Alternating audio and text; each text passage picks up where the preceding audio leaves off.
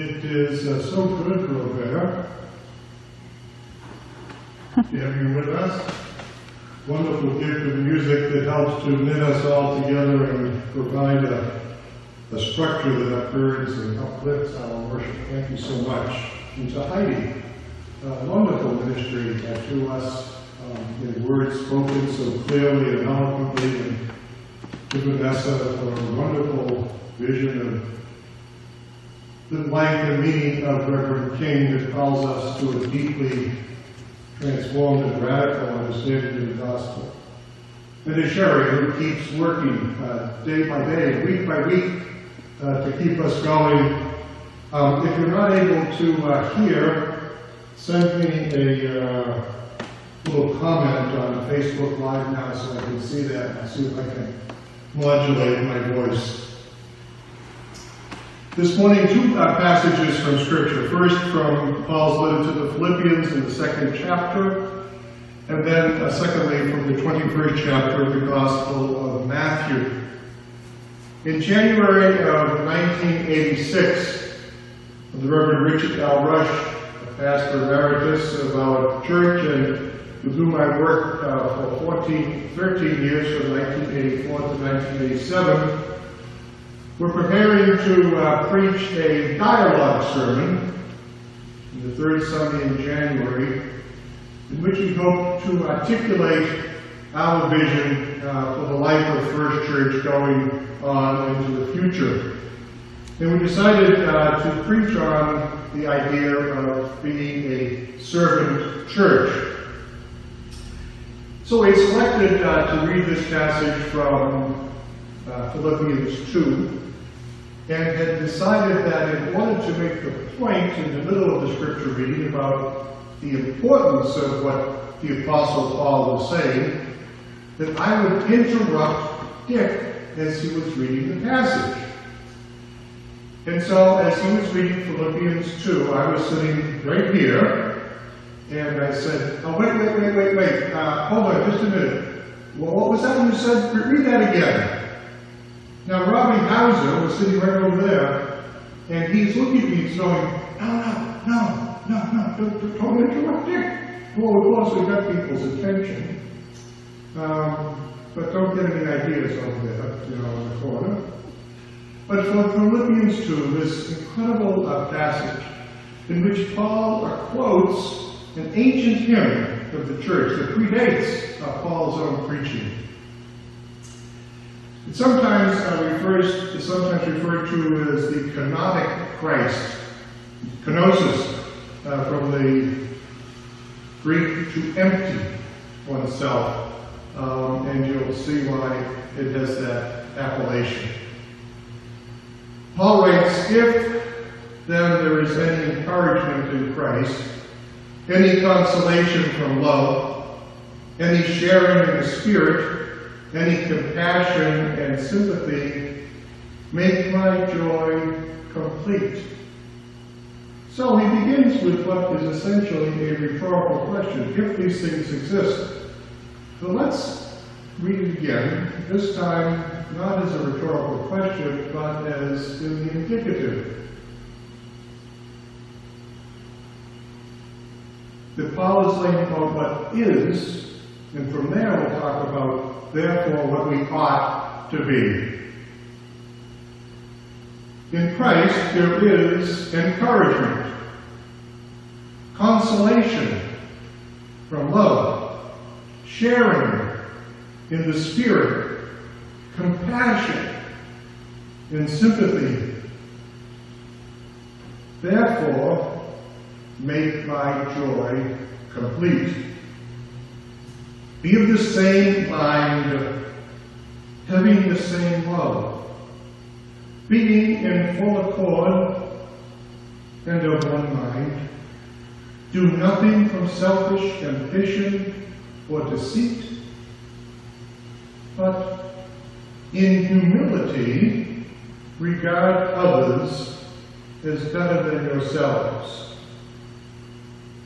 Let each of you look not to your own interests, but to the interests of others, the interests of the community.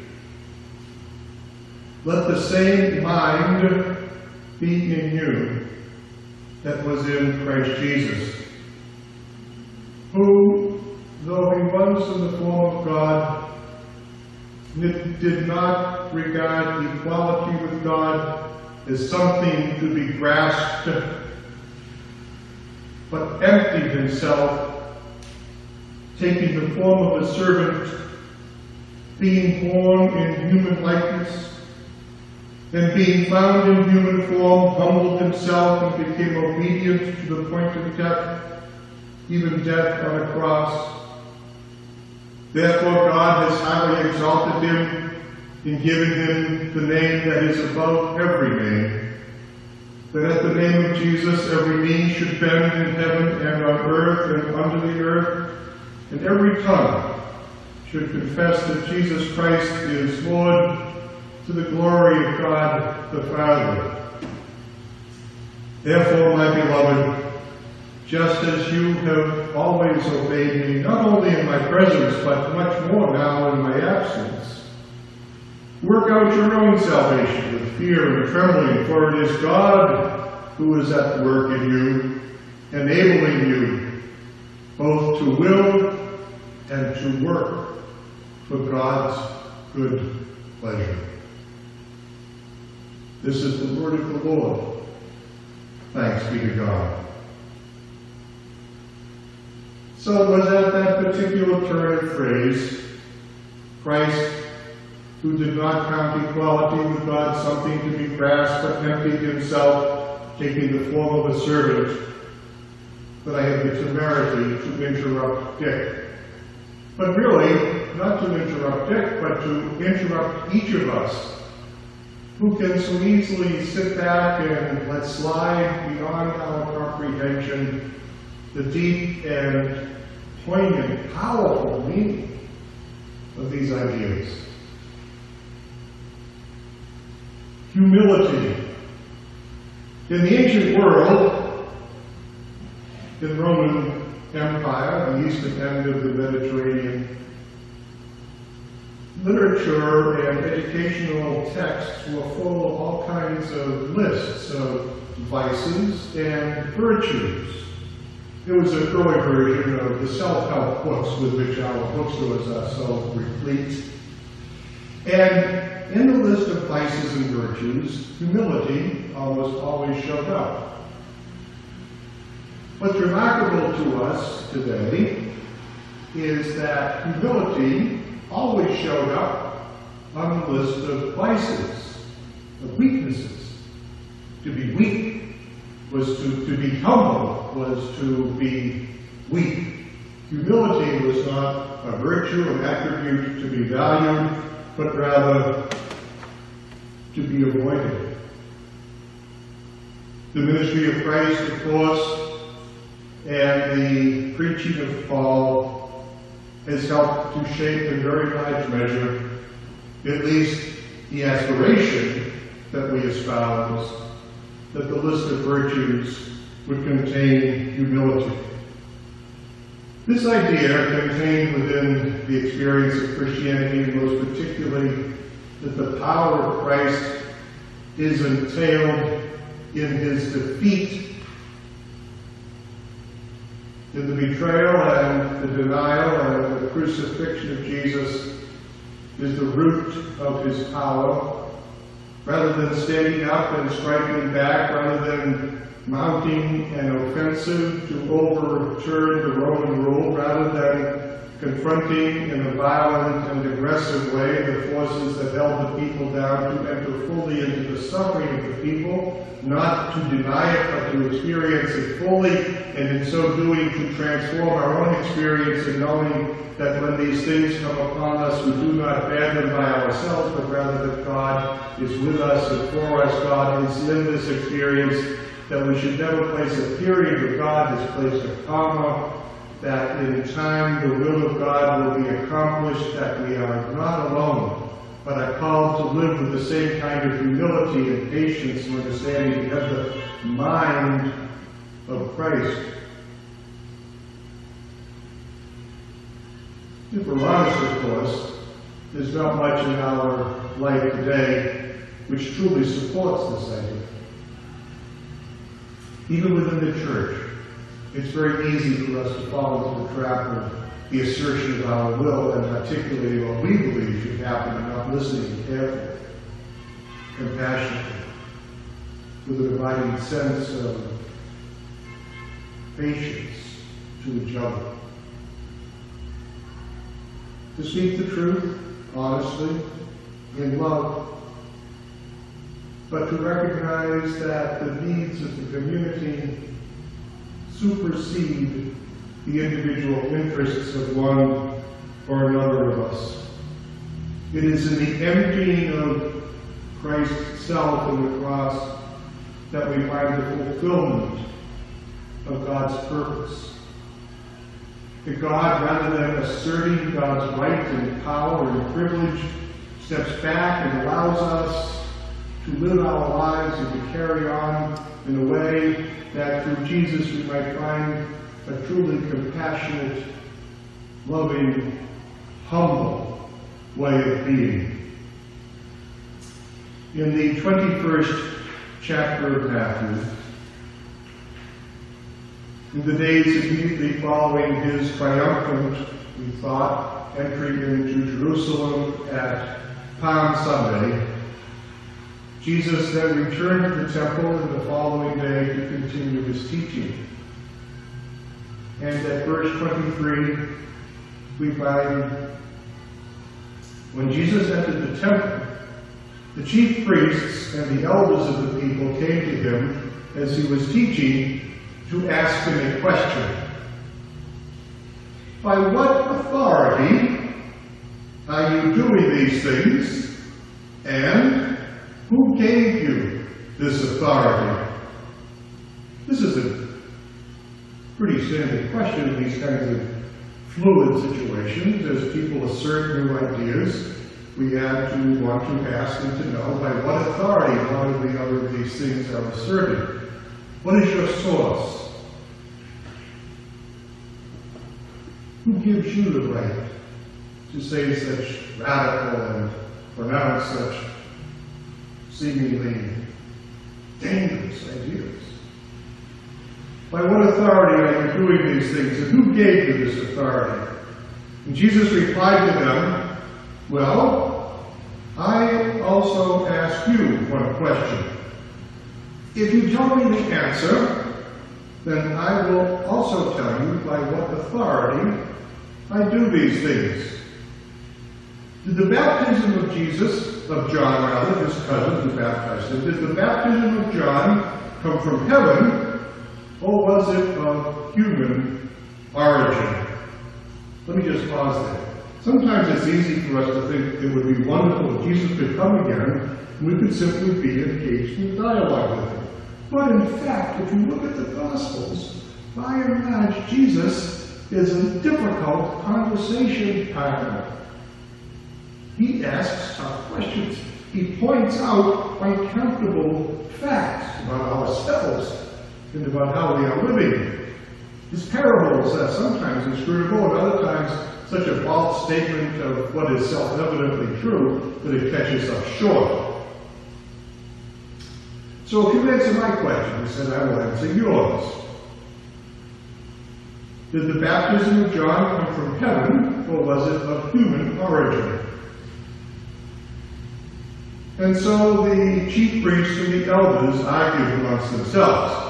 They said, well, if we say it's from heaven, then he will say to us, well, then why did you not believe John? Because, in fact, the chief priests and the elders were opposed to John's preaching. But if we say John's preaching was of human origin, we are afraid of the crowd, but they all regard John as a prophet. And so they answered Jesus, oh, we do not know. And so he said to them, neither will I tell you by what authority I am doing these things. It's a great rhetorical turn. The authority of John, of course, in his baptism. preaching the coming of one whose sandals he would be unfit to tie, fulfilled in the life and ministry of his cousin Jesus. The same authority that is sent by God for God's purposes in the world. And so then Jesus continued, well, what do you think? A man had 2 sons.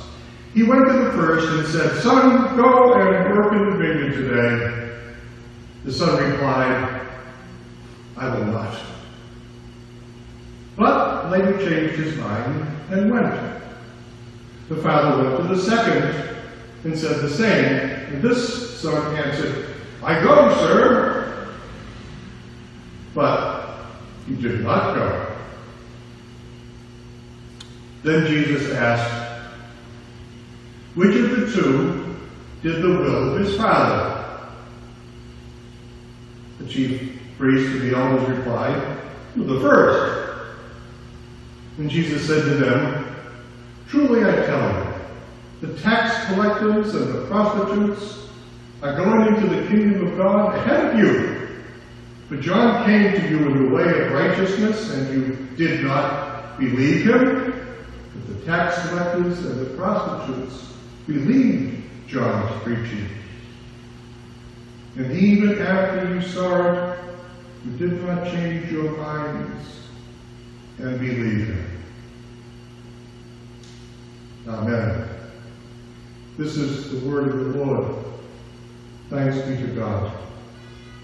Again, to change your mind, to adopt a position of humility, to find in the emptying of oneself, that is to say, to set aside one's own pre-existing conceptions and biases and prejudices, rather than stepping up and speaking out to argue and to establish your point, to step back and to listen, to adopt a position of quiet acceptance and of a humility that is responsive not to the will and the whim and the well-spoken word of our contemporaries, but rather that is responsive to the word that God has placed upon our heart.